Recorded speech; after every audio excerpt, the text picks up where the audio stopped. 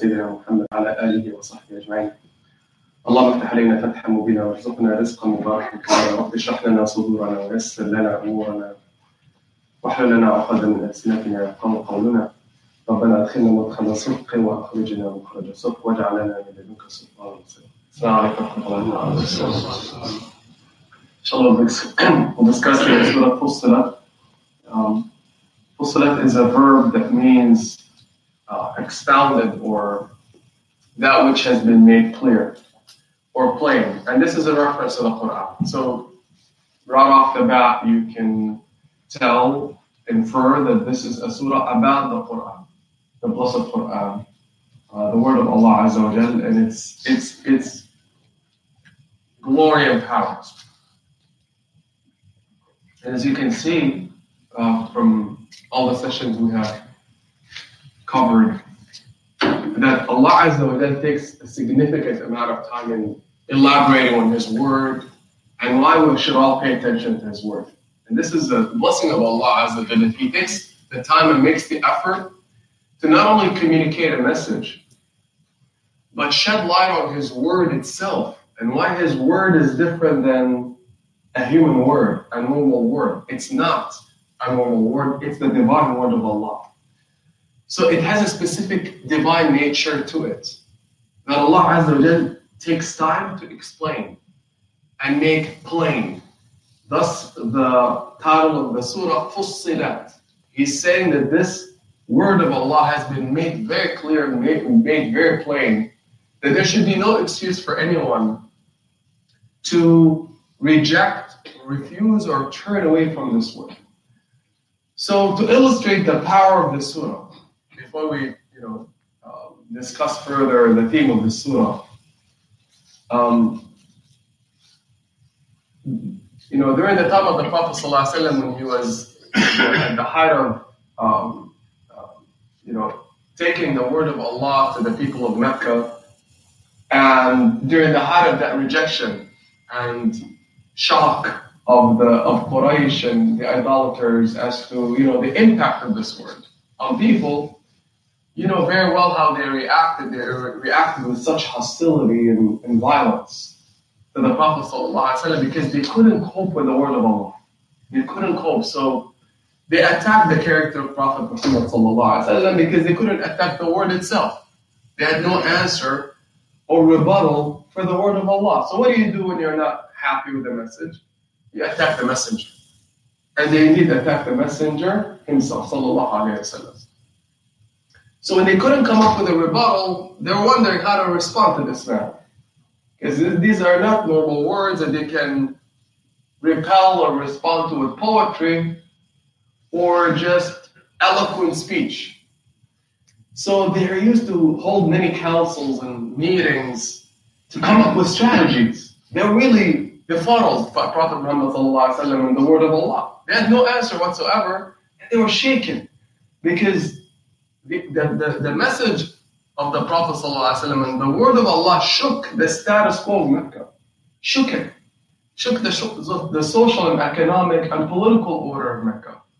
So suddenly their interests and agendas were at stake. That's why they were violent in their response. So one time it is reported that the leaders of Mecca gathered to discuss what they can do because all their strategies were failing. And they said amongst themselves, these are the leaders, the chiefs of Mecca, who amongst us can go to this man and silence him, rebut him? Who amongst us knows the most about sorcery and poetry?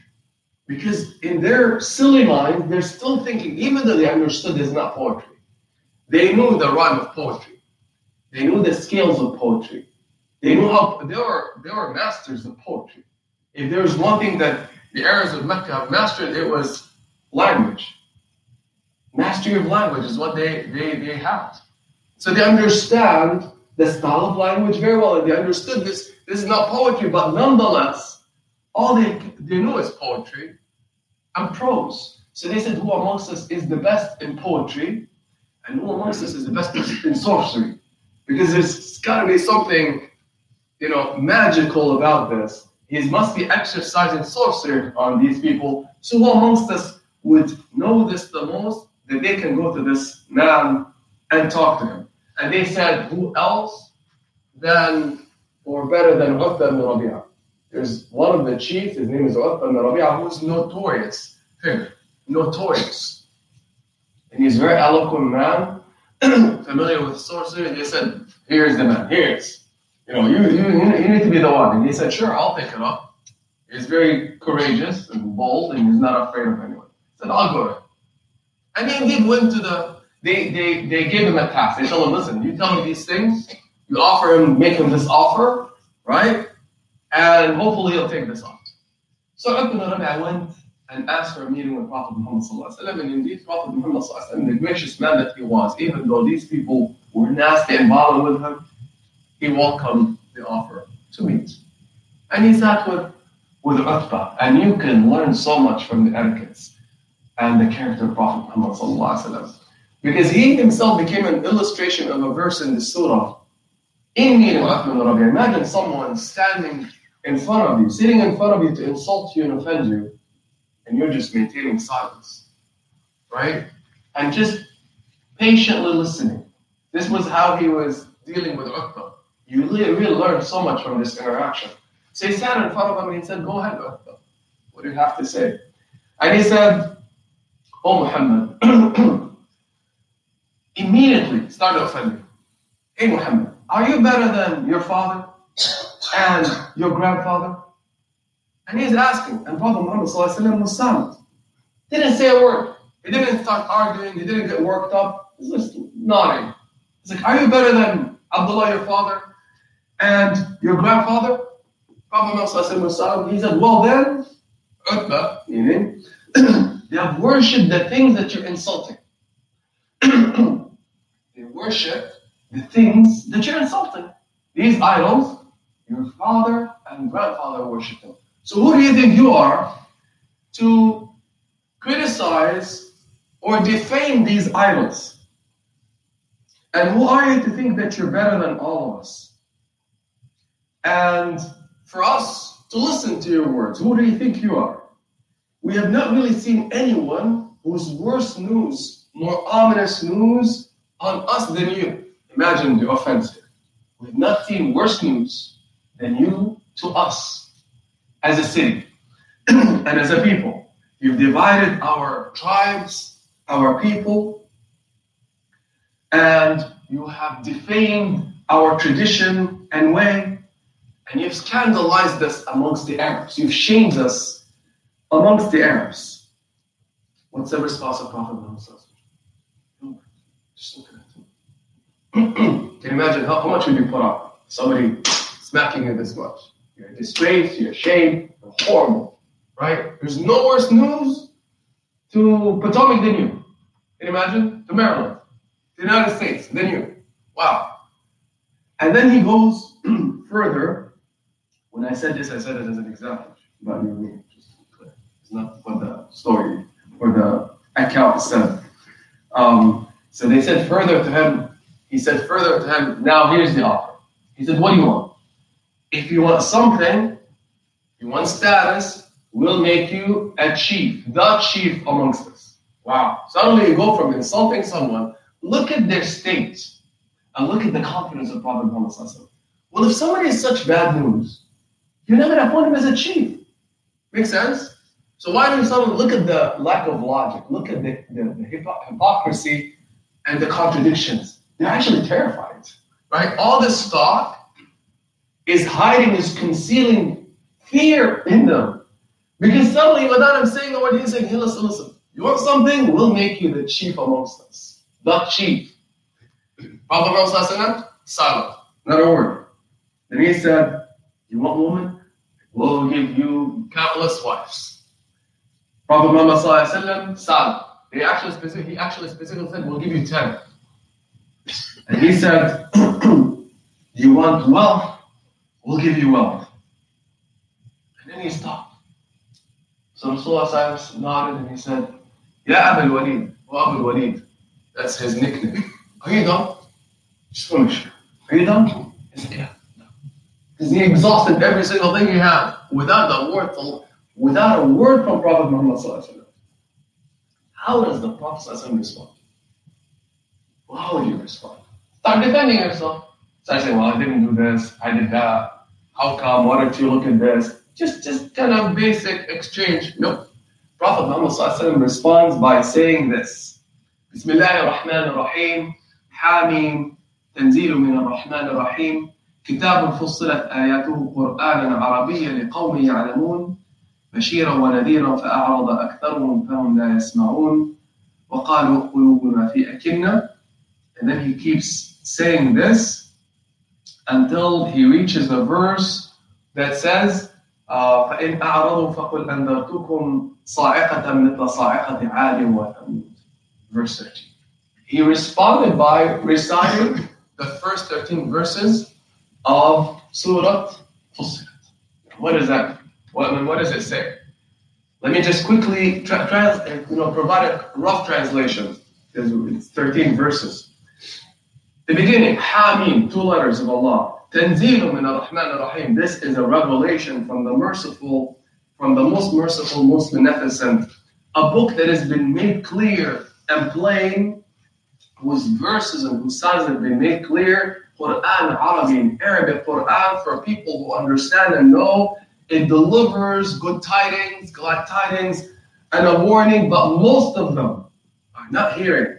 And they said that our hearts are veiled and our ears are deaf, and we have a veil between us and this revelation. So do whatever you want to do. We shall do what we want to do. Say to them, I'm not but a human being like you, and this is a revelation given to me by my Lord. So be straight and seek forgiveness from Allah Azza wa Jal, and woe, warning to those who take partners with Allah, the ones who don't give zakah and they disbelieve in the hereafter. And then the last verse, verse 13. So if they rebel and they turn away, then tell them, فَقَدْ أَنذَرْتُكُمْ, I warn you, with a warning of a thunderbolt that will come and hit you, like the thunderbolt that hit the nations of Ad and Thamud. And he stops. Can you imagine?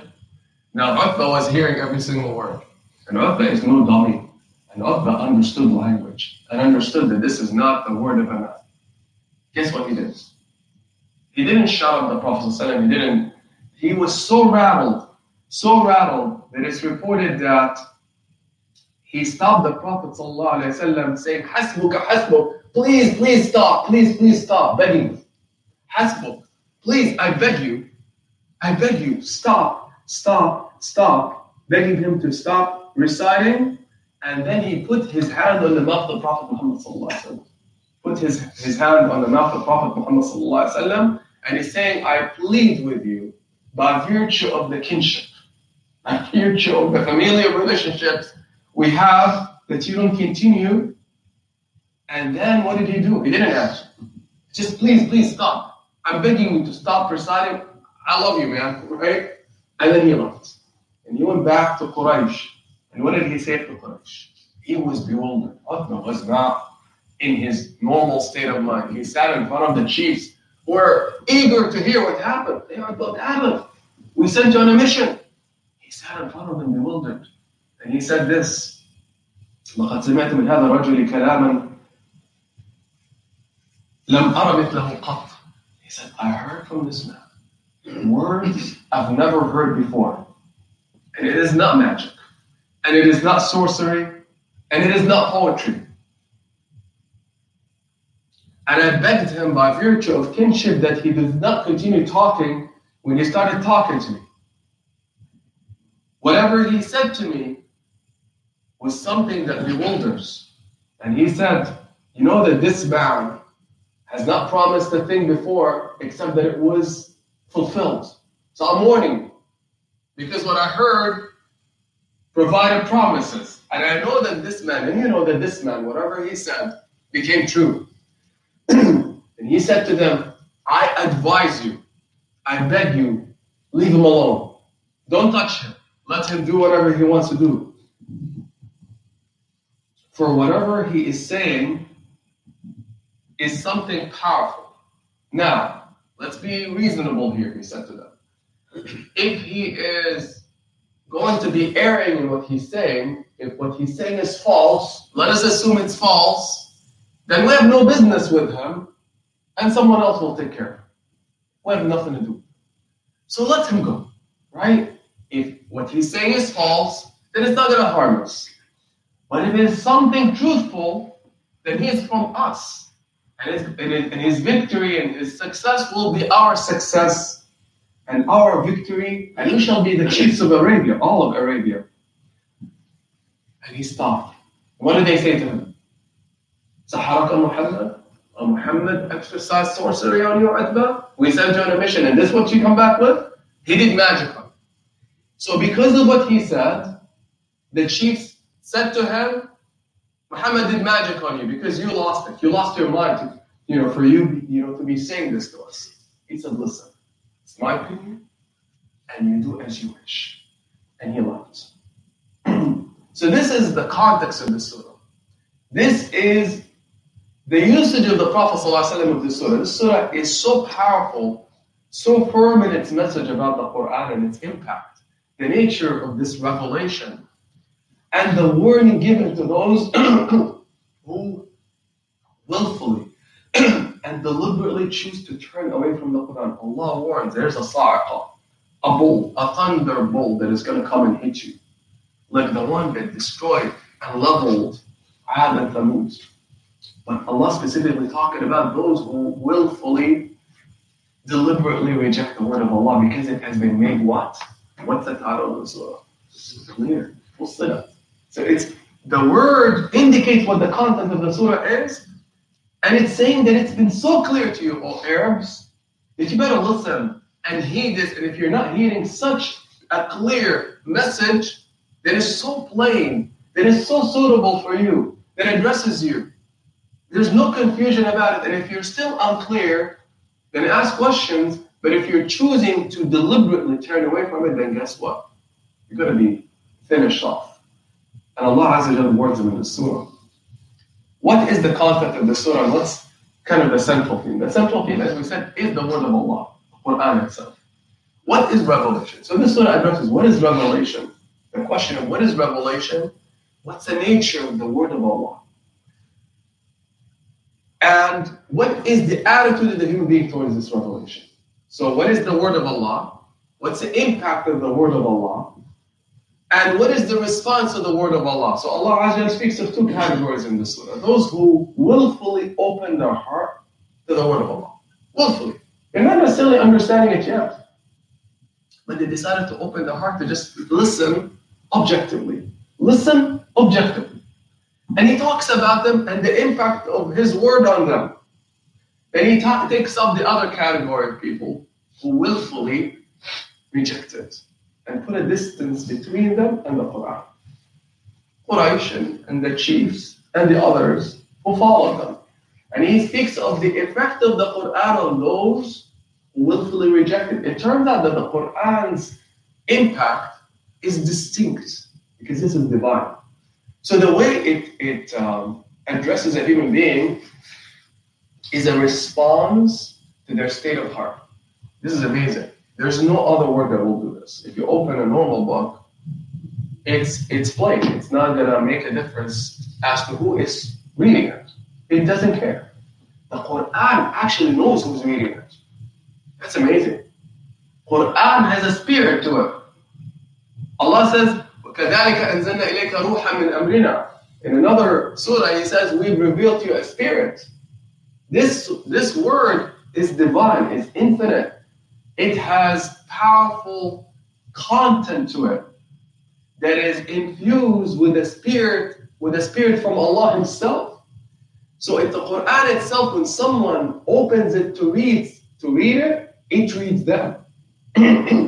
So the Qur'an itself, clearly with the intervention of Allah Azza wa Jalla, checks out the state of the heart of the one reading it and responds accordingly.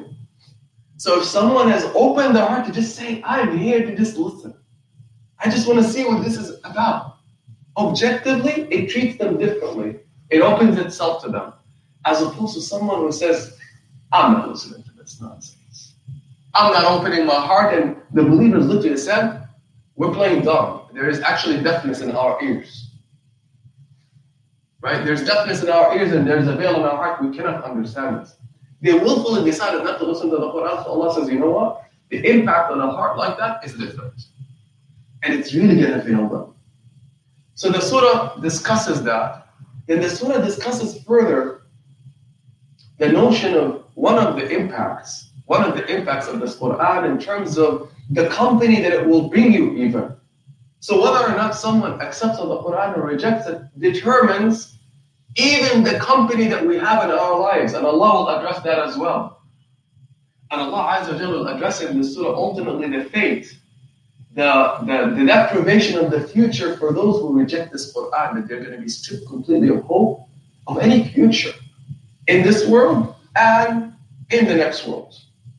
So let us inshallah go back and kind of take up some of the passages and verses in the surah with an eye on what this Qur'an does to the hearts and to all of life. Allah begins it, again, a surah entitled Fussilat, expounded, but by declaring that it's a revelation from who? From Min ar-Rahman ar-Rahim. This is very important. So Allah says, this revelation is from the most merciful, most beneficent. The word of Allah can be described, the word of Allah can be described in reference to Him as a source. So how do you understand the message? Look at the messenger. It's not just that you look at the message, you also look at who delivered the message. That makes a difference, doesn't it? And in fact, Allah will refer later in this surah and educate all of us on how to speak. One of the impacts of the Qur'an is to enlighten us further, make us better people. And when you're made into a better human being, when you're purified inside, the words that come out should be pure. So Allah speaks of how to make your word more believable, how to enhance your word. And He puts a condition. And we'll talk about that condition. So people can mesmerize you with your words, with their words. But it doesn't mean they're good words. Maybe the appearance of them is that they're good, but it doesn't mean they're words worthy of being listened to. How do you know? Allah will describe to us. So here Allah reminds us, when you come to judge the Qur'an, judge it based on where it came from. It came from who? Allah. And how does Allah describe Himself? Look at this powerful surah that stunned the chiefs of Mecca, that stunned Uqba ibn Rabi'ah, that he was terrified and he ran back to the chiefs saying, please, please, let this man go. Right? How does he begin it? Tanzeel min ar-Rahman ar-Rahim. Revelation, not from, he didn't say the most powerful thing. He emphasized what? Mercy. SubhanAllah. It came from the one who is most compassionate, most merciful. So it must carry what? Message of hope and mercy. And the words themselves not only are carrying a message of mercy, the words, when they touch your heart, if you open your heart to them, they're so gentle and compassionate with you that they'll mellow your heart. They'll encompass you in that beautiful spirit of Allah Azza wa Jalla. So this is a message from somebody who cares for you infinitely. Cares for you infinitely. Is not coming to take you out. No. He delivered this to you because you need it, because you need that care, and it's coming to you from the one who cares from the heavens and the earth. And if it came from the Ar-Rahman Ar-Rahim, the most compassionate, the most merciful, then how can it be bad for you? And how can you turn away from it? You're hurting yourself. This is the beginning. So Allah here is educating us as far as paying attention to the source of the message, which tells us we really need to get educated about Allah. The more we learn about Allah, the more we appreciate what? The Qur'an. The reason why people do not revere the Qur'an, the word of Allah, pay attention to this. Very simple statement. People do not revere the word of Allah because they don't revere who? Allah Himself. When we develop a reverence for Allah, the way we hold His book is different. The way we look at His words is different. One of the companions of Prophet Muhammad sallallahu alaihi wasallam, his name escapes me. I'll remember it shortly, inshallah. Ikrimah ibn Abi Jahl. Ikrimah, the son of Abu Jahl. Can you imagine? Abu Jahl, the worst of the chiefs of Mecca, and one of the ones who fought the Qur'an the most and died as a kafir, his son became Muslim. His name is Ikram. He used to hold the sheets upon which the word of Allah was written and hold it close to his chest and just say, هذا كلام ربي, هذا كلام ربي, and cry, weep. Can you imagine? He's holding the word tight close to his chest and saying, this is the word of my Lord, this is the word of my Lord, while weeping. Just him appreciating that what I'm holding in my hand is the word of Allah. The word of Allah. And he talks to himself and he starts to weep. Wow, I'm holding the word of Allah. Just pause for a second and think about it that way. We're listening to the word of Allah. We're holding and reading the word of Allah. Enough. If we revere Allah, appreciate who He is, we'll be moved, stunned. Without even translating anywhere. Without even paying attention to what it says. Just the fact that it came from Allah, and Allah's telling us this. Then He says further, the theme of the surah, كتاب فصلت آياته قرآنا عربيا لقوم يعلمون. And I want you to imagine Prophet Muhammad reciting this, the Uthman. And he's saying, a book that has been made clear. What in it isn't clear. What's in it that is not plain. What's in it that is confusing and overwhelming or conflicting. Nothing. He says, Qur'an and Arabiya, a book delivered to you with your own language, in your own tongue. So that it's suitable for you and your understanding. Allah didn't deliver it in Jinn language. Right?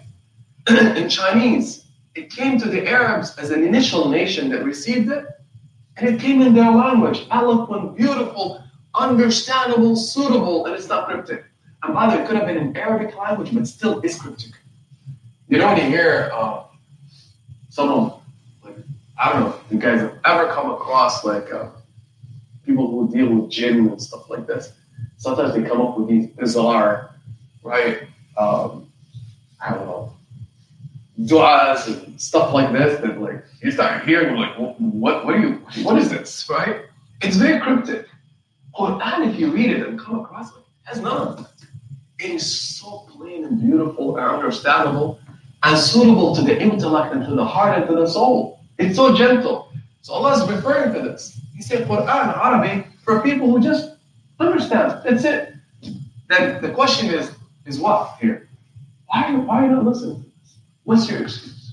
Why are you putting a distance between you and something so beautiful, so simple, so elaborate, and clear? And whenever Allah speaks of the clarity, I want you to think of the clarity of the message of the Qur'an in it, not just the language. The fact that it really explains what we need to do. That's it. Did it not make the path to Allah clear? Did it not make the path of righteousness and how to become righteous clear? Allah is asking. Did it not make falsehood clear? Did it not make the halal clear? Did it not make the haram clear? Did it not show you the consequences of rebellion? Did it not describe to you something you would have never known, which is the next world? How will you know the next world? We have no idea. It provided vivid detail about what this life is about. It provided vivid, clear description and explanation of where you came from. It explained beautifully and elaborately the nature of the human being, right? And his psychology and the fact that he has body and soul and that the spirit came from Allah. It explained beautifully and elaborately the fact that when this life ends, death doesn't end it, but that you're transformed into an eternal life in the next world where there's Jannah and hellfire, where you'll be with Allah and His angels. It describes to you the world of the angels and the world of the jinn. It describes to you everything, how to speak and how to act, how to construct a family, social order, political order. What else do you need? Allah is asking. Salat al-Mustaqim.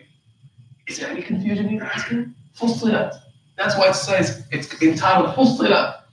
So if such clear content and message is not heeded after all of this, and it's coming to you from the one who made you, then guess what's going to happen? Warning to you, you're going to be finished off. You have no future. Because there is no future except with the Qur'an. It's the only pathway to the future and to the present, and to forgiveness, and to righteousness, and to making it in the next world. There is no other way than Allah saying you have no future. It's stripped off completely. If you don't listen to this expounded word of Allah Azza wa Jal. And Allah said in verse 5 describes their reaction. How did they react? They didn't want to listen to the word because they didn't want to change their lives. Remember the psychology. Psychology people reject faith without investigating the faith, without listening to the argument of the religion. Our people are clearly bent on what? Their way of living. But they came up with excuses. Even a lot of the people who deny the existence of God, by the way. A lot of them really genuinely deny his existence. But a lot of them, inside of them, they realize there is a God. But they argue with his existence. You know why? Because they don't want to change the way they live. They don't want accountability. They don't want the notion of a next world. Because they're busy indulging in their lives now. And they're so attached to the objects of worship, whims, desires, ego, status, wealth, opposite gender, appearances, whatever it is that they're busy with, they cannot let it go. So the way to deal with the injunctions coming to you and the requirements of the faith is to say, I can't deal with this, so I might as well deny it all. That's why they deny. Because of this attachment, intimate attachment to their objects of worship, they cannot look at it. Because it reminds them of what they need to do. Reminds them of what they need. So they don't want the reminder. And Allah describes their reaction here in verse 5 by saying, وَقَالُوا قُلُوبُنَا فِي أَكِنَّا. And they said literally, now they have an attitude. Remember this surah is about the revelation, its nature, and the response, the attitude to the Qur'an that determines how the Qur'an deals with you, how the Qur'an impacts you. So they're acting dumb here. They're acting dumb. They're not only saying we're not going to listen, no, they're acting dumb. They feel that they're superior to this message, but they flipped it in their response. And they made it sound like, you know what? This is above us. This is above us. We're not smart enough to understand this. They're playing dumb, by the way. They're not necessarily saying we're stupid. But they're saying, you know what? There's something, a veil in our hearts. We have a veil in our hearts that makes us incapable of understanding this message. And by the way, my ears are deaf. Can you imagine somebody talking like that? They're playing dumb. They're being sarcastic. And they're saying, literally, we have a veil. Sorry. I have a veil between me and this word. I can't hear. Can you imagine somebody reacting this way? They're mocking the Qur'an. And they put an artificial distance between them and the Qur'an. They literally decided, I cannot come near the Qur'an. It's not intelligible to me. Can you imagine if it really was delivered by an angel? Meaning to them. Or that an angel literally carried them, meaning instead of Prophet Muhammad sallallahu alaihi wasallam. What would they ask? If a man from them came to them with this word, and it's so clear, and they're still saying it's too far from me, how will they react if Allah sent angels? They're going to be like, what? These are not creatures like us. Allah removed all the excuses, made it so simple, made it so clear, sent them a person from amongst them with it that they believed, and they still said, I'm not getting this. I have deafness in my ear, my intellect is so narrow, it cannot understand this. So Allah saying, you're playing dumb then. So you said that you have a veil in your heart. Now, remember when I said the Qur'an reads you better than you read it? Remember this. Reads you better than you read it and responds to you based on what? One condition. What is it? The condition of your heart. So if somebody says to the Qur'an, I'm sorry, I'm dumb. I have a veil between me and you. What is the Qur'an going to do? You take a guess. It gives you what your heart is saying. So the heart is saying, I have a veil. So what will the Qur'an do to you? Qur'an what? A veil. That's scary. That is scary. Allah says, you used to decide if you have a veil in your heart and a deafness in your ear, guess what I'm going to give you? I'm going to actually give you deafness in your ear and a veil in your heart that when you really open it, because of your attitude, you're not going to understand a thing. And if anything, it's going to invoke in you disgust. Wow. The word of Allah that can heal, that can guide the one who opens his heart to it, that can give him hope. That when you feel it, like when you read it and you open your heart, it gives you faith. It gives you serenity. Is the same word that when someone else opens it and says, this is foolish stuff, it's going to actually put a veil on your heart. That you find it disgusting, as Allah says. SubhanAllah. No other word will do this. It repels people further if they reject it. That's the spirit of the Qur'an. That's why it's distinct. So Allah's saying, they're saying all of this. So He's describing to them their behavior and the impact. Then He said to the Prophet ﷺ, then tell them, remind them, you're a human being like them, receiving nothing but revelation from the source, Allah Azza wa Jalla. So tell them to straighten up and to seek forgiveness from Allah. That's all that Allah is saying. By the way, this is the message of Nuh. Message of Nuh. Nuh spent 900 some years with his people. And go to Surah Nuh and you'll see the message. And he said, Ya Allah, when he went to complain to Allah, because his people rejected him, abused him, persecuted him, drove him crazy over generations. Talk about patience. And he said, Ya Allah, I've done everything I can with these people. And they continue to be resistant and difficult. And Ya Allah, all that I asked them to do is to do istighfar. So he went back to his people and said, I beg you. All that I'm asking you to do is to make what? Istighfar, which is what? Say, Allah forgive me. He'll wash away all your bad deeds and sins and difficult, harsh pasts. Gone. That's what I'm asking you to do. فَقُلْتُ اسْتَغْفِرُوا رَبَّكُمْ إِنَّهُ كَانَ غَفَّارًا يُرْسِلِ السَّمَاءَ عَلَيْكُمْ مِدْرَارًا. I'm begging you, just make istighfar to Allah. Allah will open the heavens in abundance. Because He's merciful. So by you just seeking istighfar, which is what's mentioned here, He says to the Prophet ﷺ, tell them to straighten up and make istighfar. Just say, Ya Allah, forgive me, genuinely. If they just come back with that spirit, what will Allah do to you? It's described in Surah Nuh. Allah, He says, promises to open the heavens in abundance and to grant you children, wealth, gardens, relief. SubhanAllah. All that comes from a genuine request of pardon from Allah.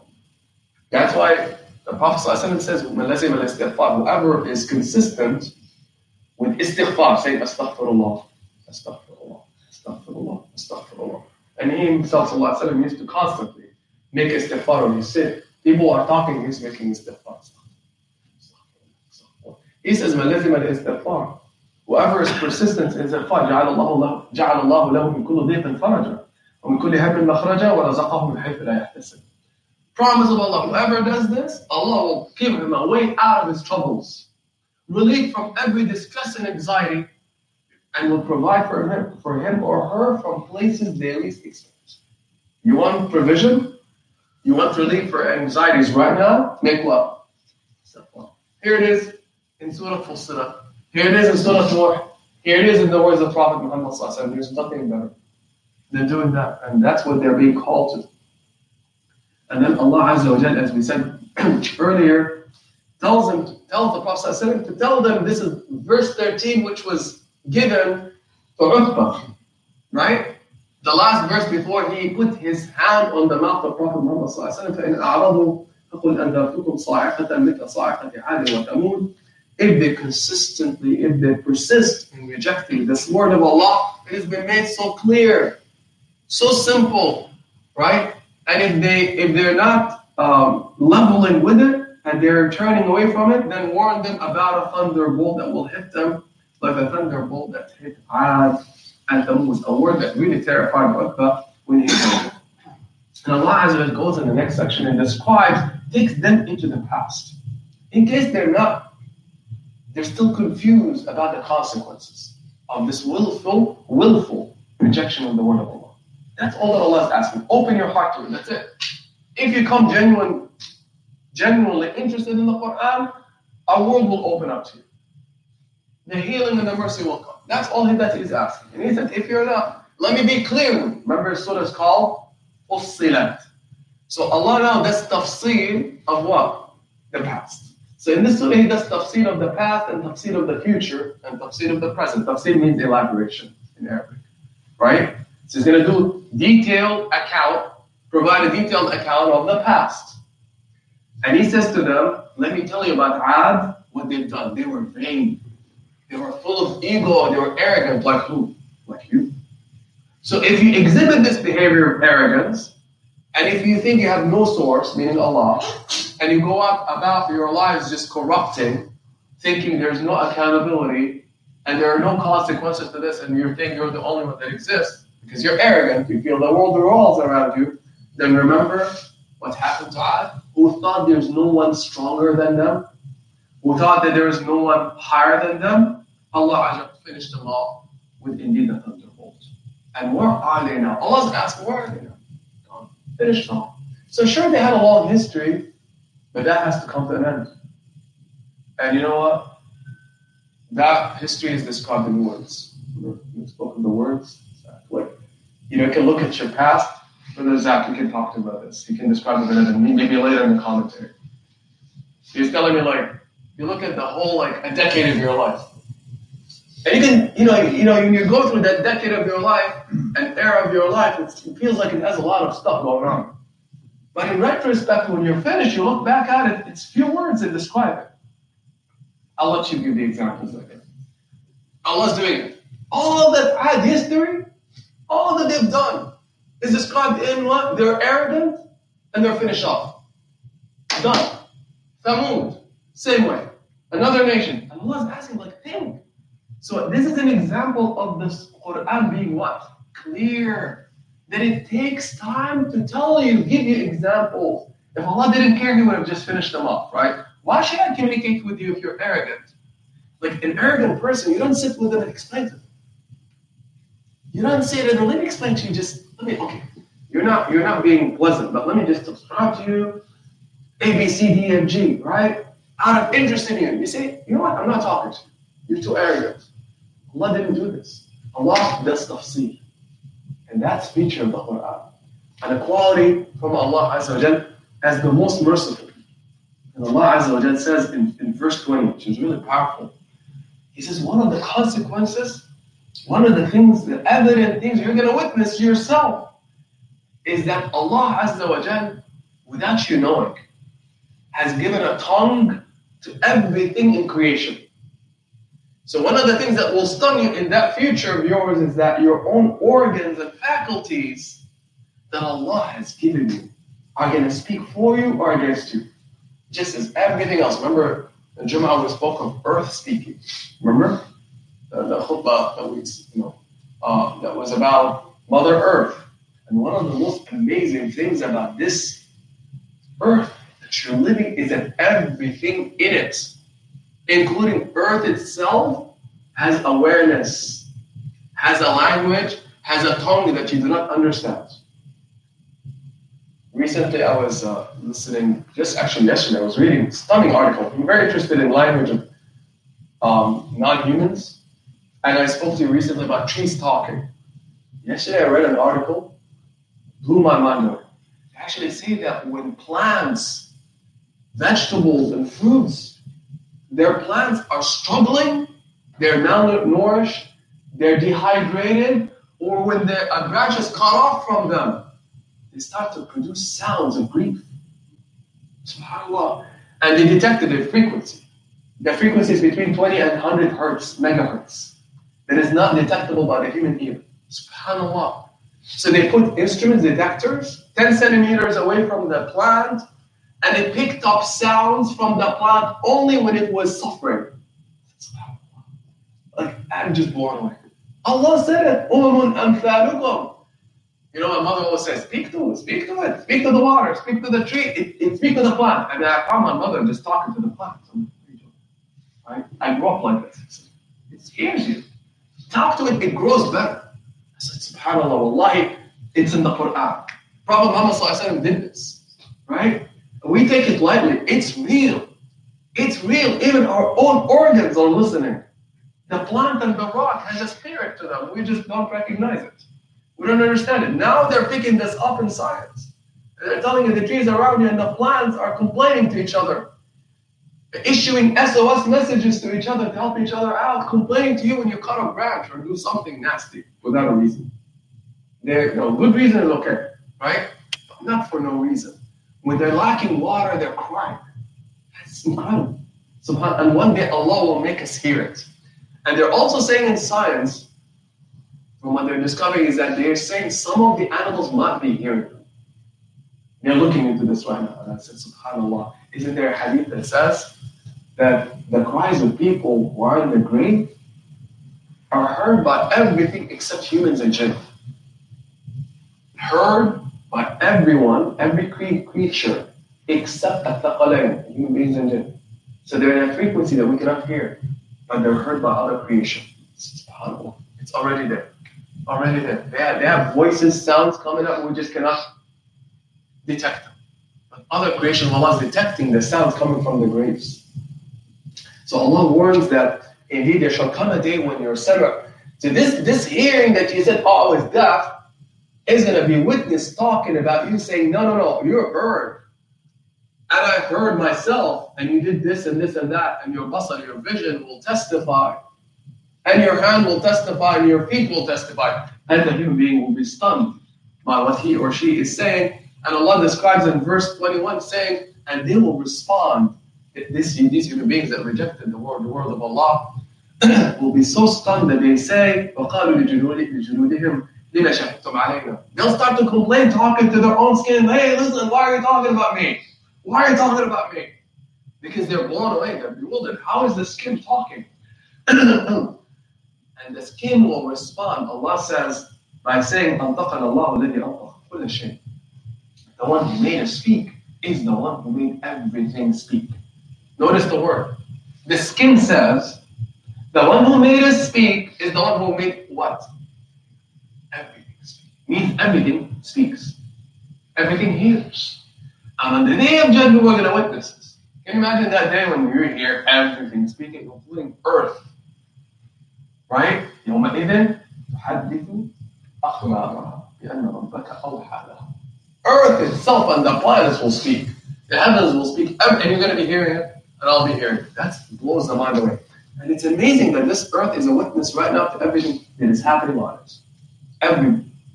Every drop of blood that is spilled.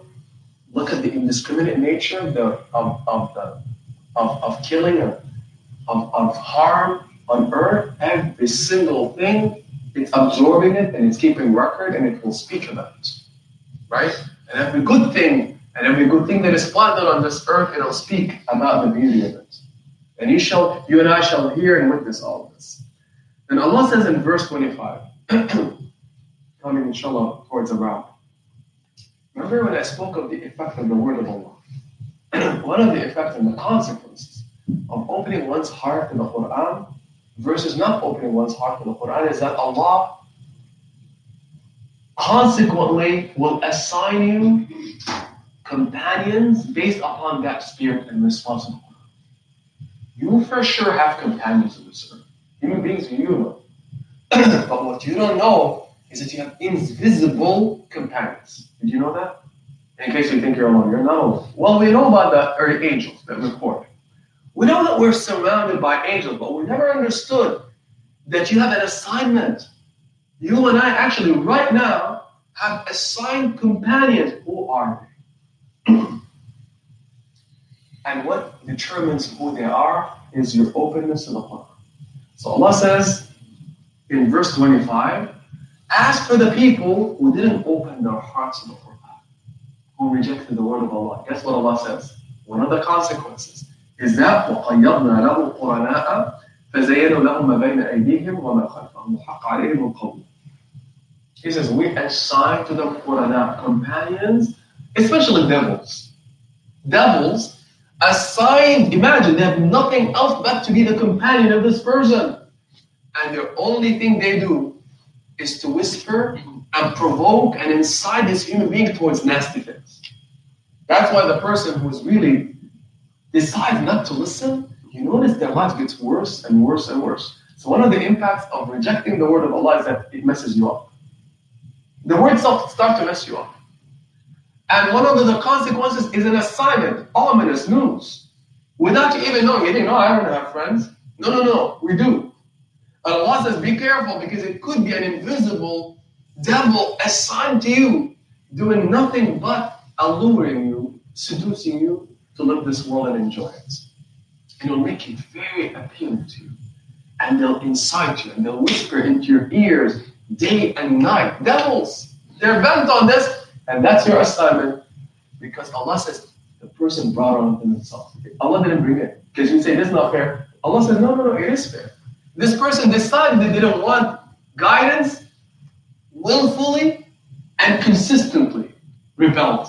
So one of the things they brought onto themselves is the veil on themselves. Remember the first concept, when they veil themselves, they make themselves deaf, and it is executed, it's fulfilled. And on top of this, worse is that now they have an assigned devil that constantly provokes them towards bad things, to further them even more from Allah.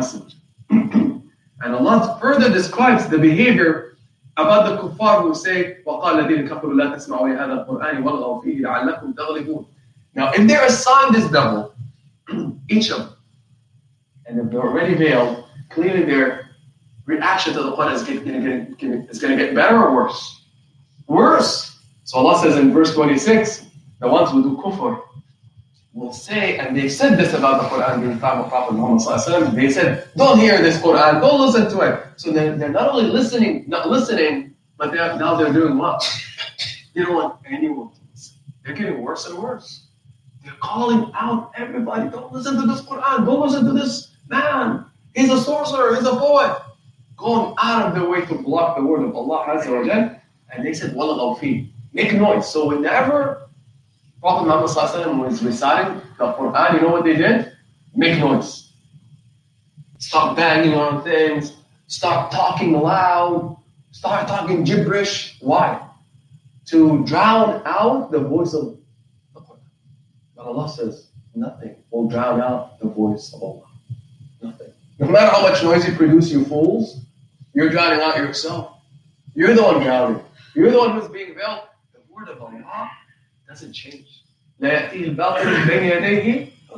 can assault this word.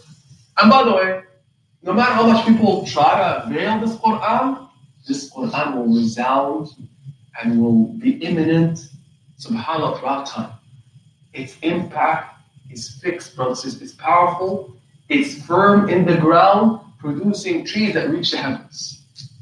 And its impact has been felt since 1400 years. Allah said, you're messing with this, the word of Allah, that has the power from Allah.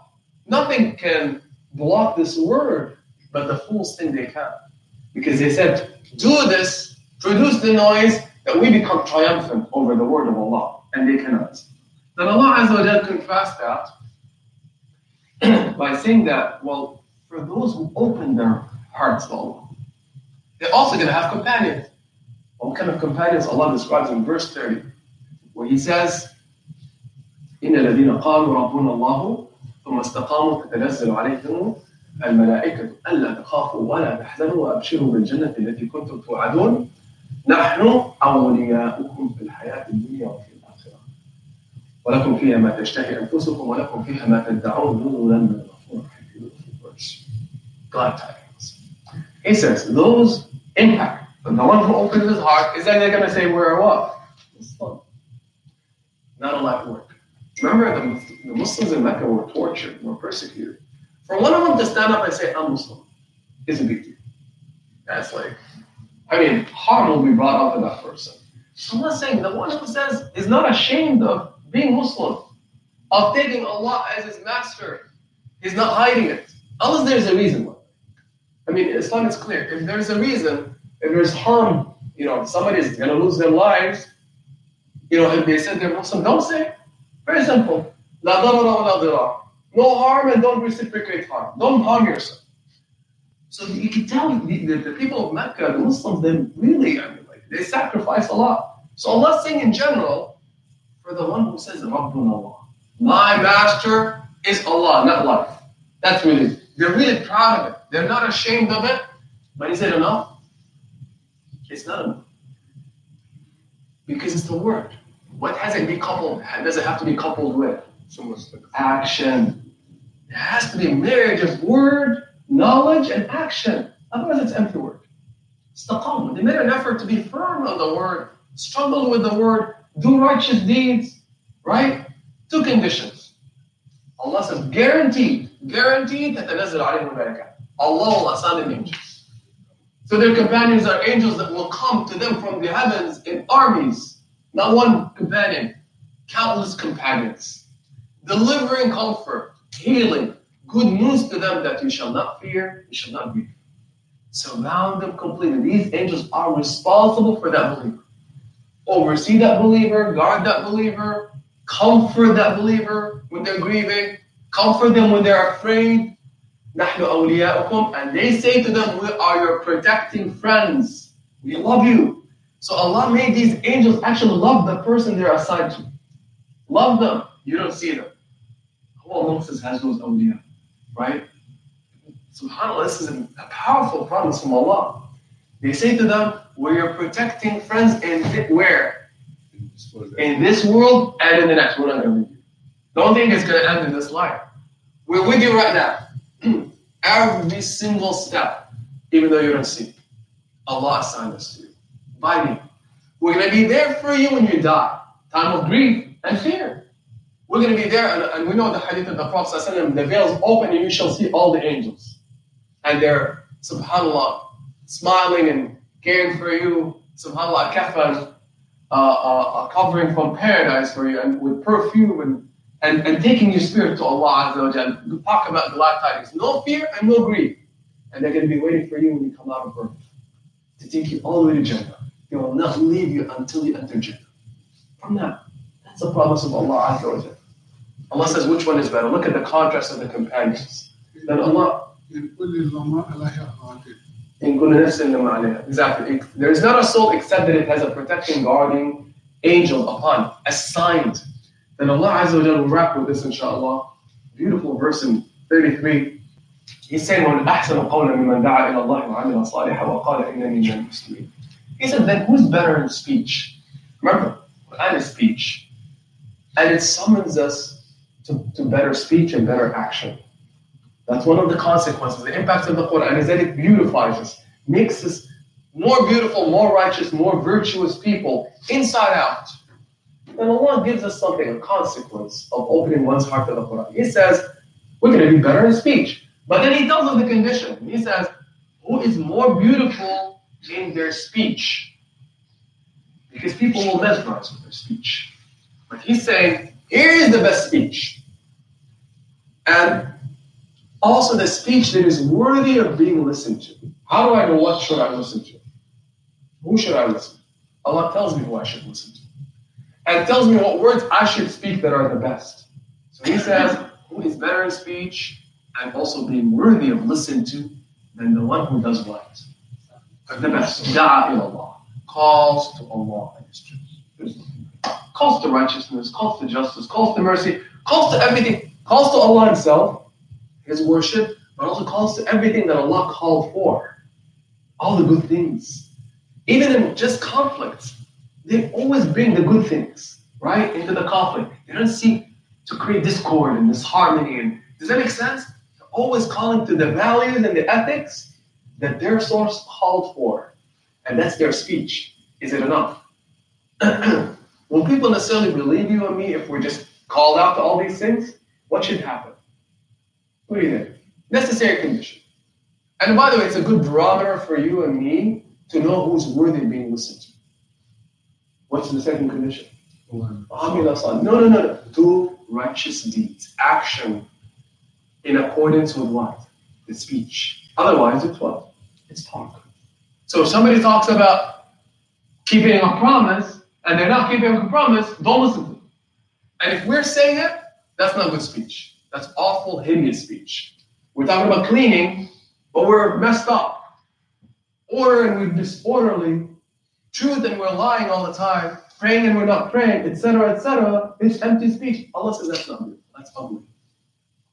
So the gauge, Allah says, and He's still educating you and me, by the way, on how to enhance our chances of being listened to. How do you enhance your chances? Whatever you say, execute. Bridge the gap between the speech and the knowledge and the action, people will come. SubhanAllah. And Allah said that's the best. That's the most virtuous. And it's a consequence of opening one's heart to the Qur'an. You're going to be beautified inside and outside, and in your words and in your actions. And Allah are the best. Then Allah says, وَلَا تَسْتَوِ الْحَسَنَةُ وَلَا السَّيِّئَةُ. The good one is not equivalent to the bad one. Good is not equivalent to evil. So he's saying what? ادفع بالتي هي أحسن. Repel evil with what? Good. It's Allah. So when somebody is being nasty, be beautiful. When somebody, it's a rule, it's a law that you cannot repel evil with evil. Right? You repel evil with good.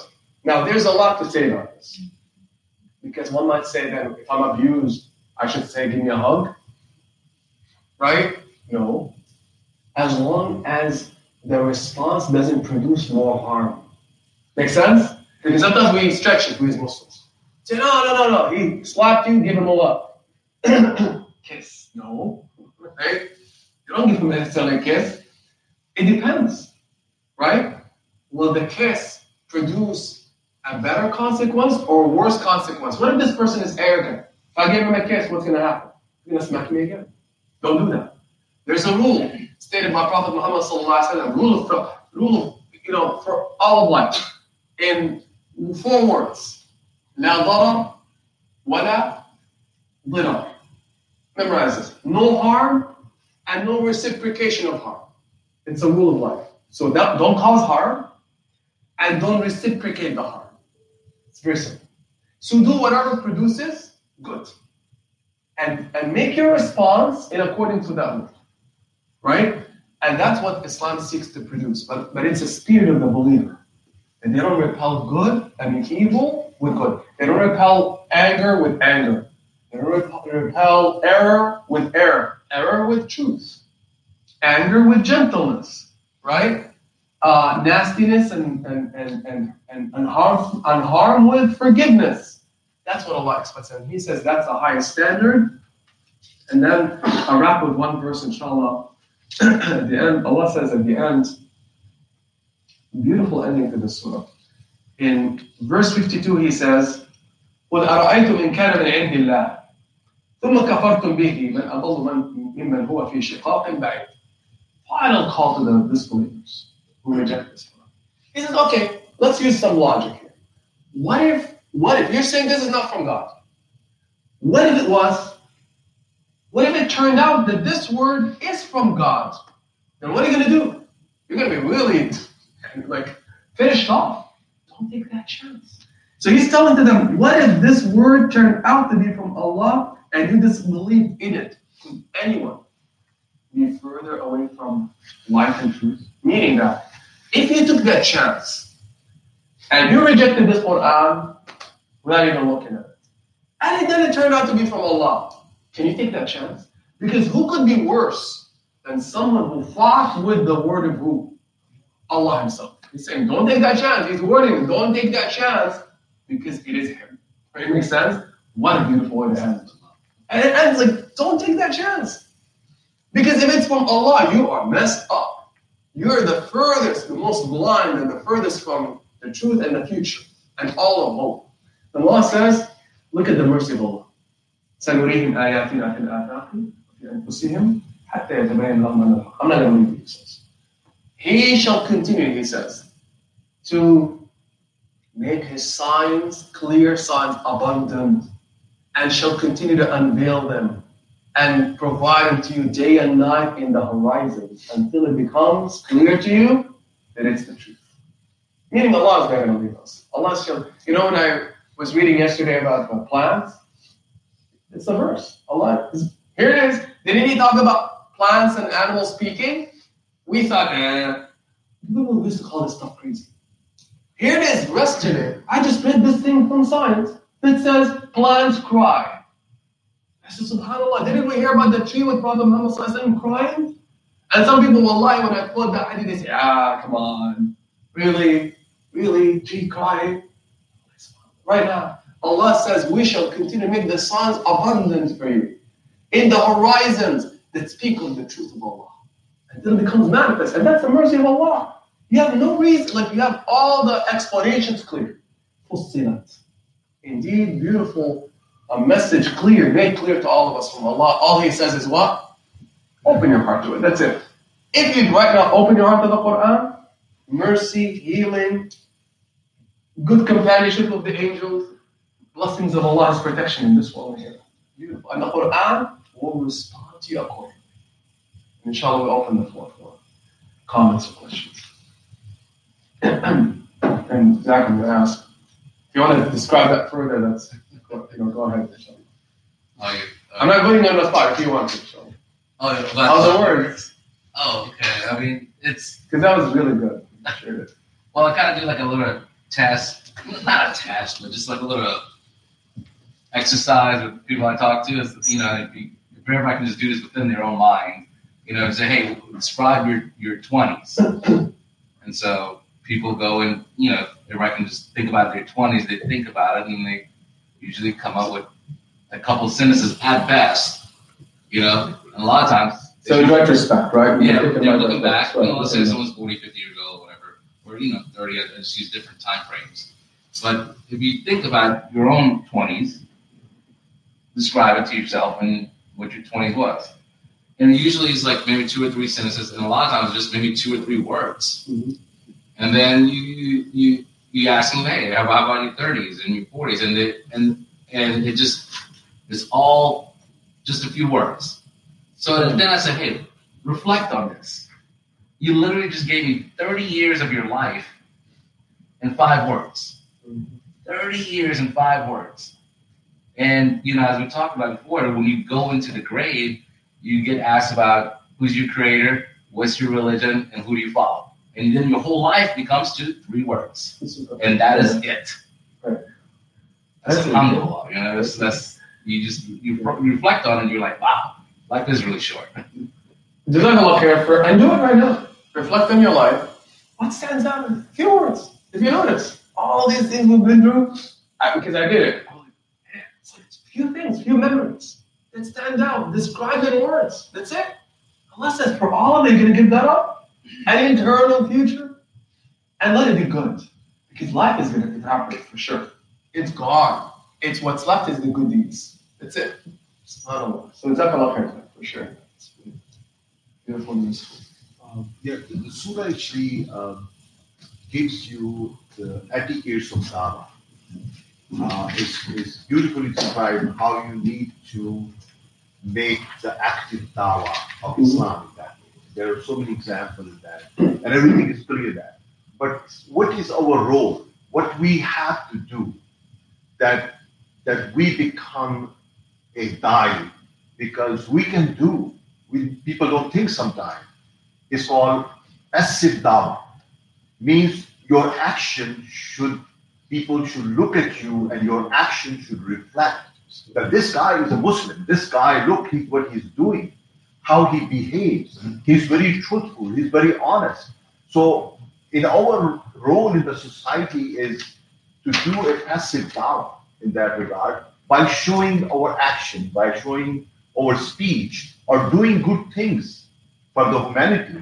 That's called passive dawah in that way. But the Quran explained that the active dawah is, how you can do that. I mean, just as you said, the 2 wrongs cannot make right. So you have to be answer the wrong with the right, with the things which people can stop. Sometimes, people you see, Utbah, it's just, he stopped. I mean, he said, well, I cannot listen to Quran any further because what you're saying is very true. And he was talking about Ad and Samud, and they were Arabs. They knew that. So our role should be, if we cannot do active dawah, we can do passive dawah in that through our action. Amir al-Saliha. That's really a beautiful, one of the beautiful lessons of this surah. And notice how Allah makes things clear. It's our job to make things clear, not to make assumptions that people, about what people understand or not understand. Make things clear, and also seek to understand their context. But this is something like what you stated is a response to anybody who claims that I don't know anything. No, our behavior is the best, really best dawah, and we're a mirror reflecting our faith. That's what's scary, is that look at the responsibility, and it's a serious responsibility. How often do we hear this, that people condemn the religion because of their experiences? They say, no, I've known few Muslims who are messed up. or what I've seen on the news. But then they come and say, Wallahi, recently somebody converted.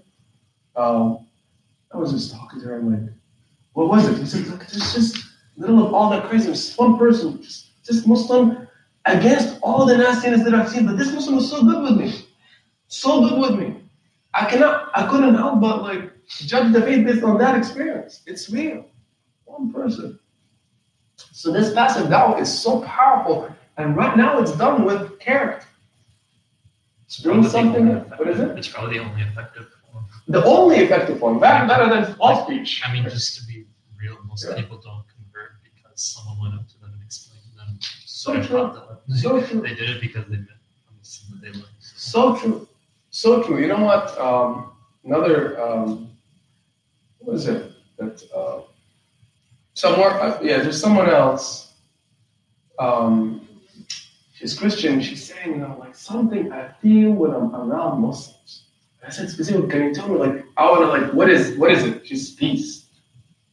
Like, whatever company she's had, she said, I just feel peace, right? Like, so we need to listen to that so that we can pay attention to our own behaviors. Do people feel peace around us? If they do, if we're sincere and authentic and real, wallahi, they'll feel that peace. And he said, we don't feel it other places.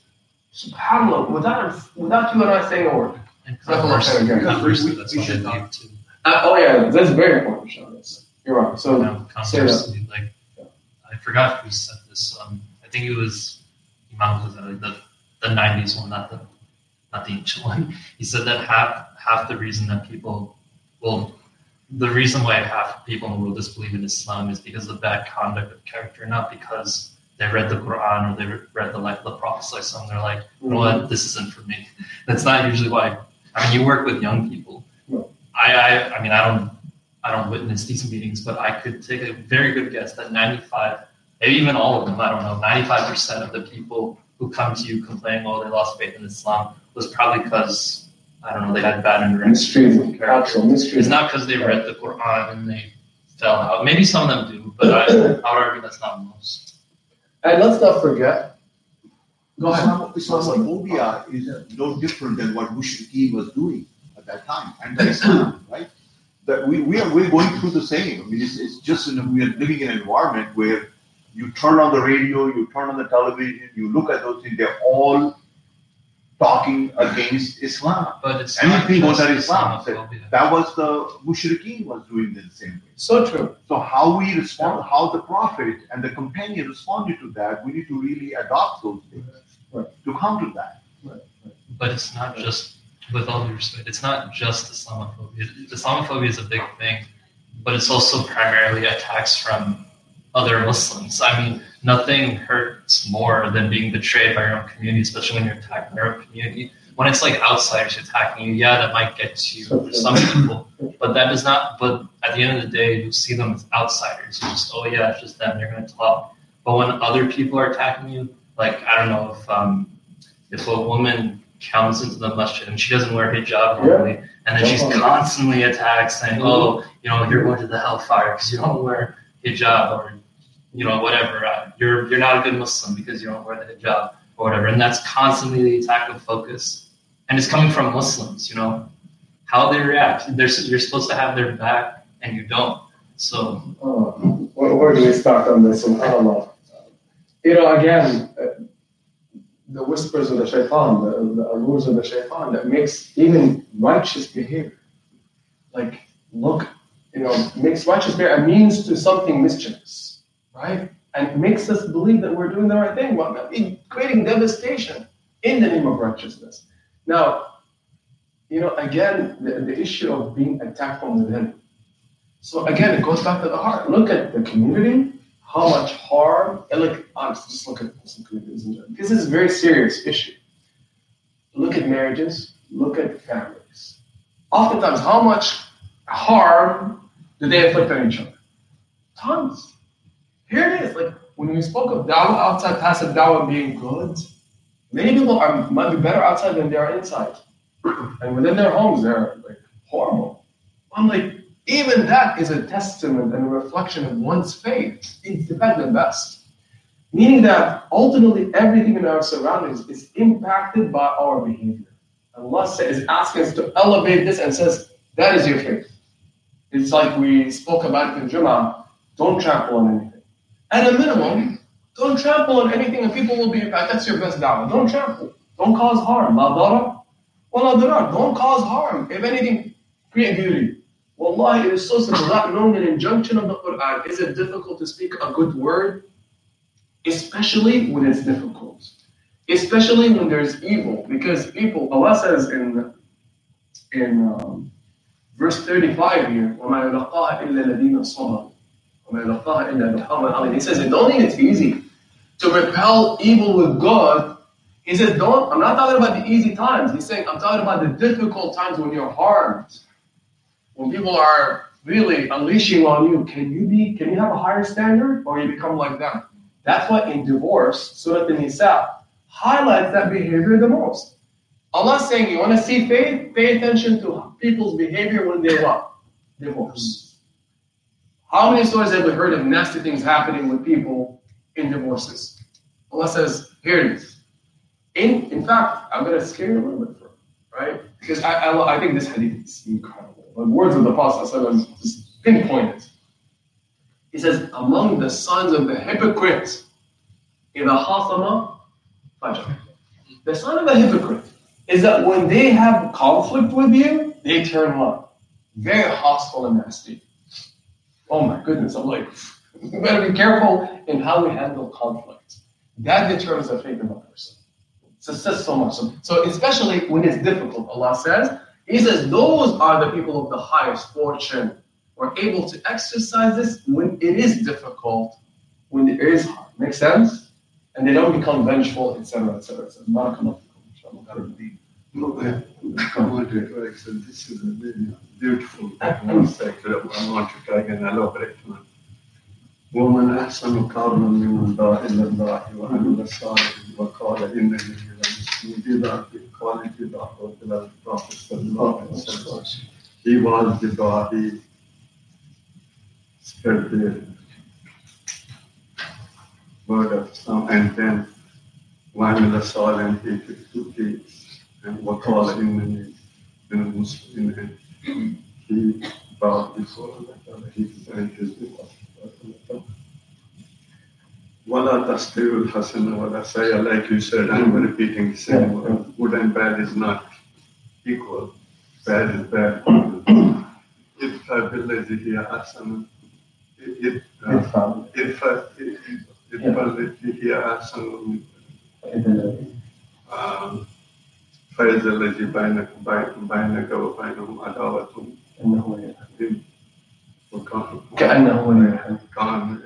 So if you do instead of bad, you do the good, and there is a possibility that the person who is your enemy, who used bad language or bad behavior, he will become your close friend. And then you said, وَمَا يُلَقَّاهَا إِلَّا الَّذِينَ صَبَرُوا وَمَا يُلَقَّاهَا إِلَّا ذُو حَظٍّ عَظِيمٍ. But the greatest quality is those who have sabr. Who, like you said. And then, of course, when somebody is bad and he uses all the bad behavior or bad language, sometimes you lose your temper and then you retaliate with, sometimes, we are human beings. And later on we repent. That guy was bad, he used bad language, he used bad behavior with me. And I should not have confronted him. I should have let him, like Prophet ﷺ, you said, he listened to the people who came with bad intention and with silence. And then he said, إِمَّا يَنْزَغَنَّكَ مِنَ الشَّيْطَانِ نَزْغٌ فَاسْتَعِذْ بِاللَّهِ إِنَّهُ سَمِيعٌ عَلِيمٌ. And if that time comes that you lose, that's the anger. When we become angry, we do then bad things, we repent later on. And it says immediately think that this shaitan has come in between and says, Fastaiz billah, ask Allah Ta'ala's protection, innahu sameen. So it is a very beautiful verse. You all actually elaborated on it, but we can deal it with our day-to-day lives. So, Jazakallah khair, barakallah. And you anchored in something beautiful and important. You will not understand how to do any of this without Rasulullah. Meaning that we have a living example of how to actually do this. Look at even the story that I shared of how he handled Uthbah. He exercised this very thing. And he answered from the Qur'an that was so gentle and respectful and kind. Yet firm, right? He didn't just say, I'm not going to say anything to him out of respect. No. He was courageous. So the living example of Prophet Muhammad ﷺ shows us beauty, shows us this incredible patience in those times of difficulty.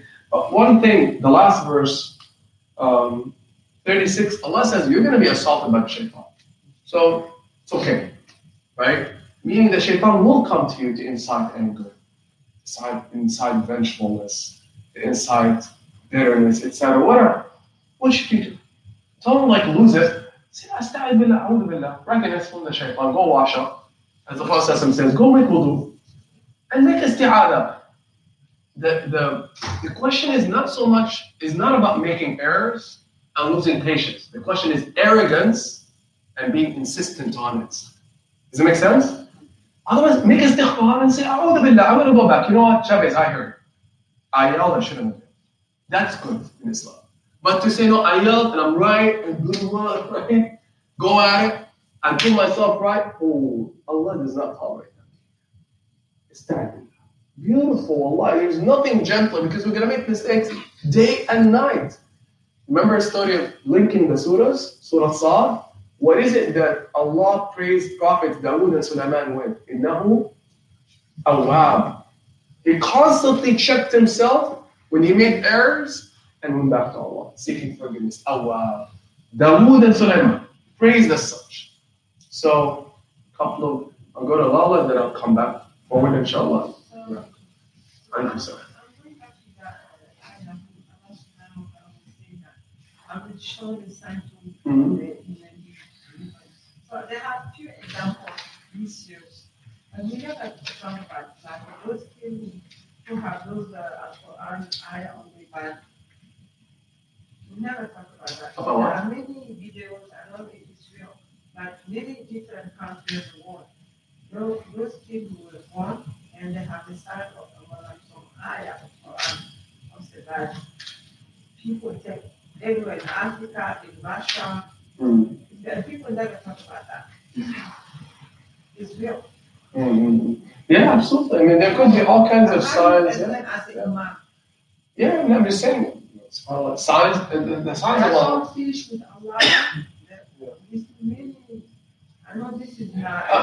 the deal. So, remember this. Signs of Allah are infinite, and they don't speak to everybody.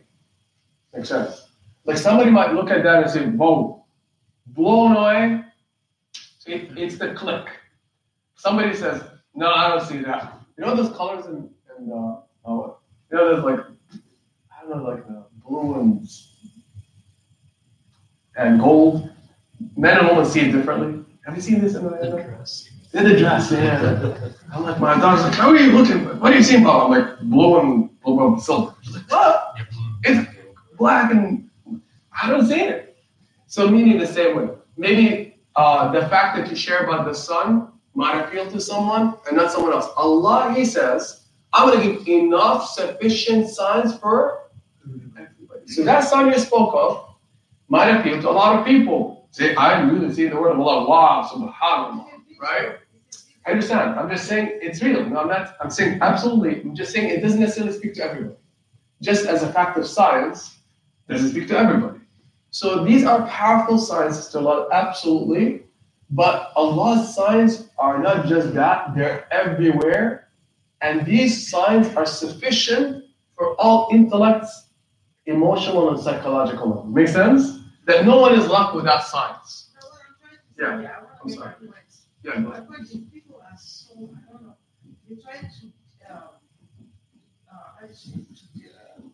not believe on the existence of Allah subhanahu wa ta'ala. It is like a human being.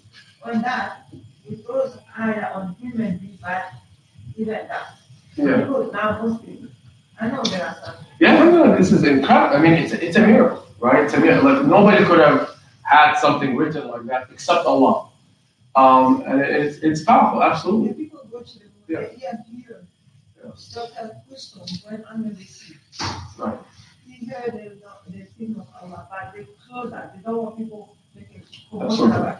Absolutely. No, absolutely. Jazakallah khair.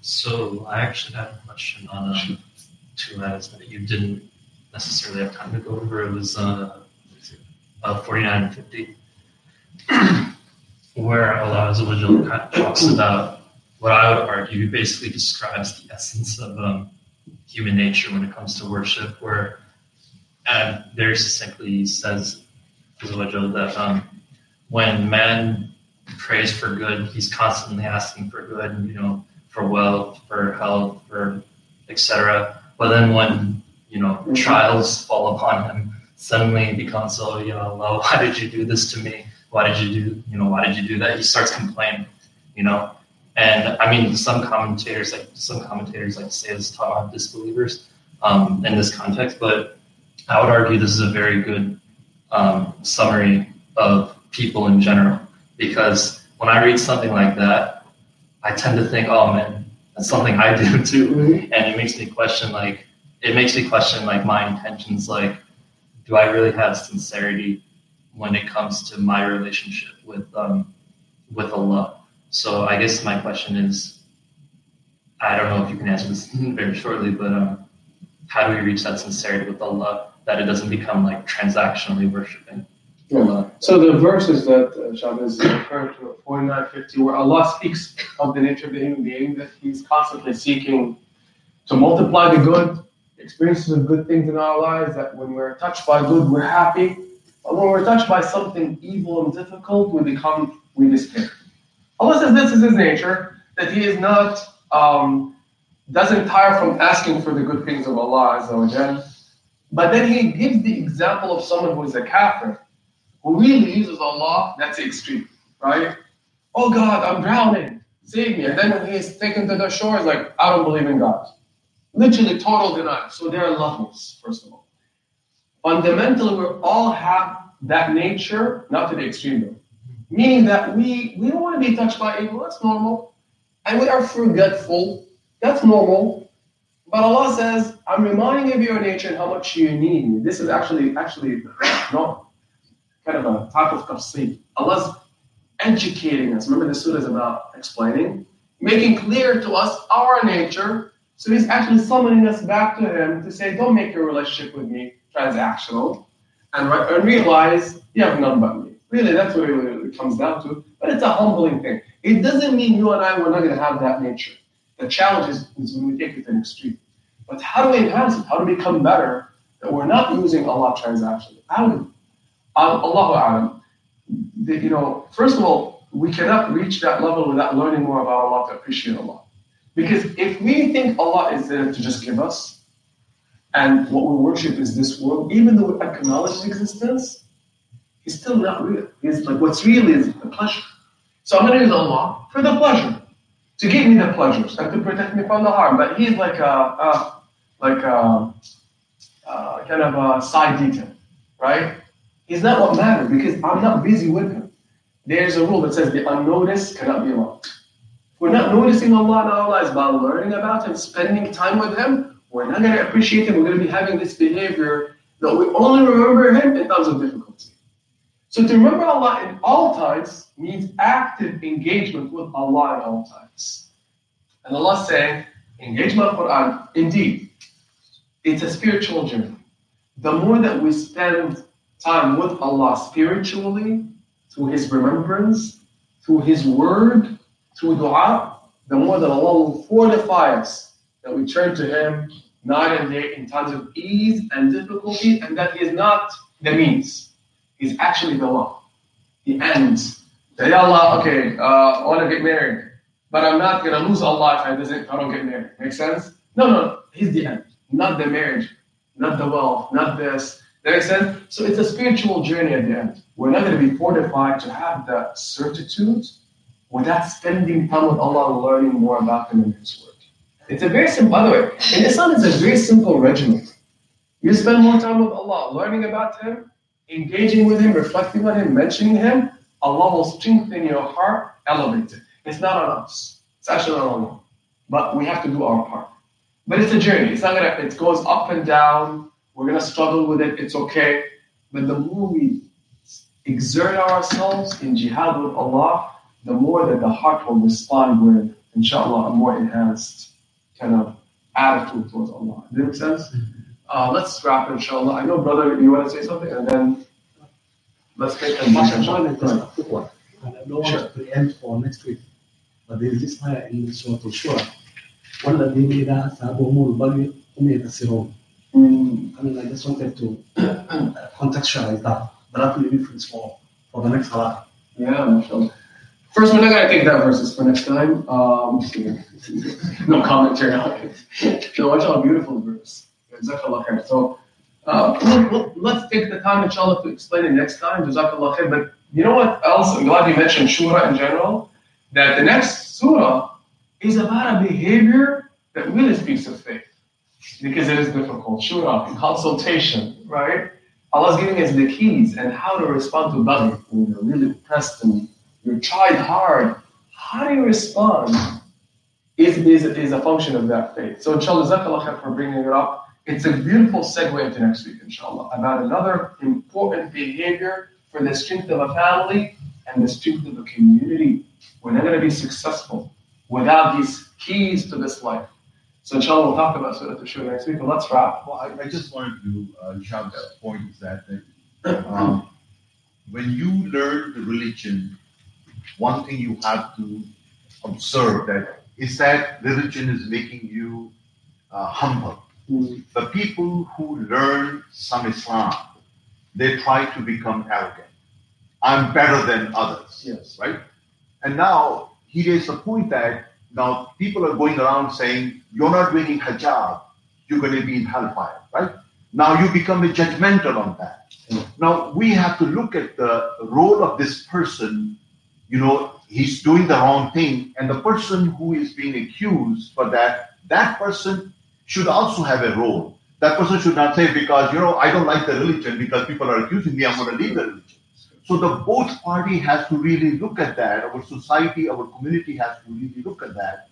What that person should do when somebody is behave like that. Yeah. And the person who is really saying that I'm superior than you and I have more knowledge of Islam, I see all people are doing, evil around here. That's kind of a arrogance building in there. It doesn't seem to me the religion has really get to the point where the people really understand what my religion is. My religion is not that they become arrogant and judgmental. That's the problem of our own communities in here.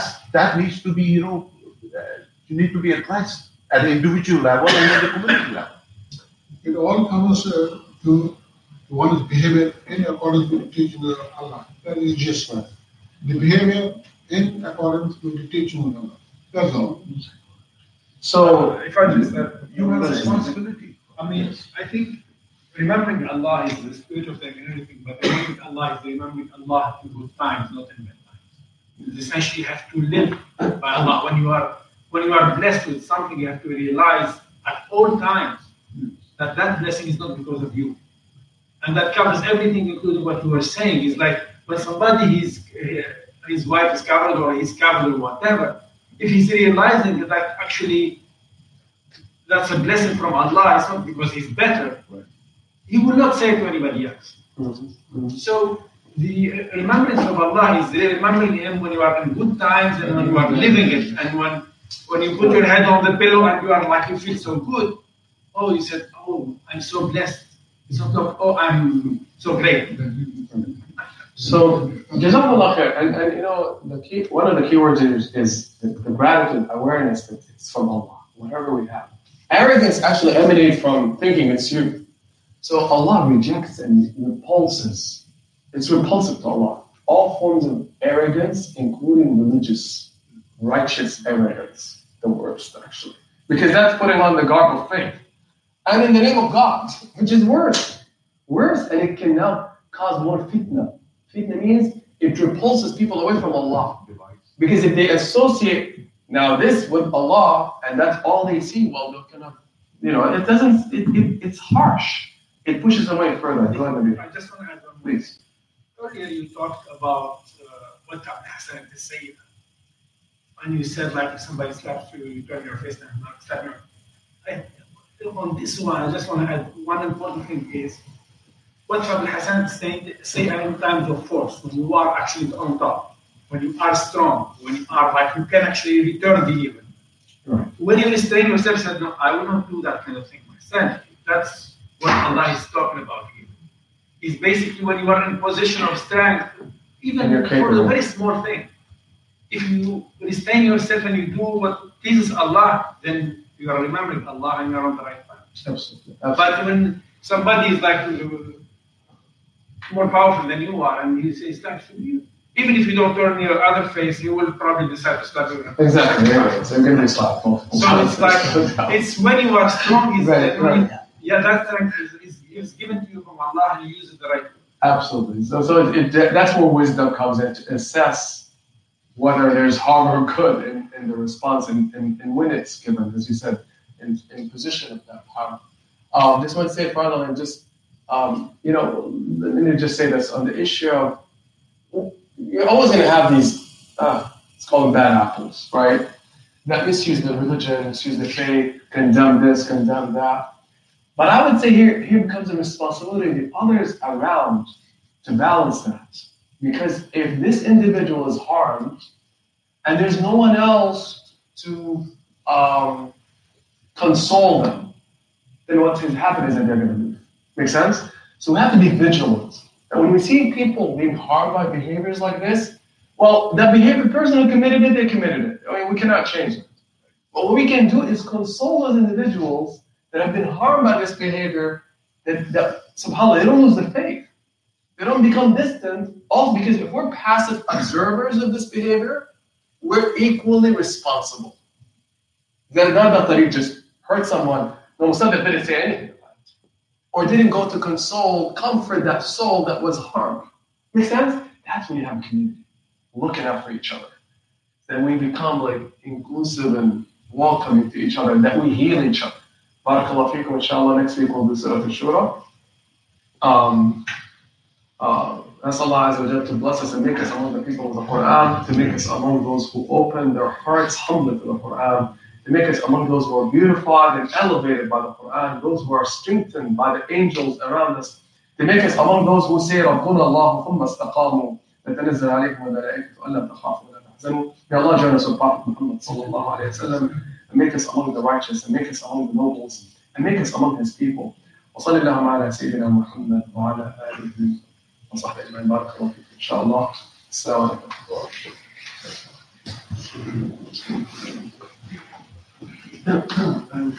عليكم.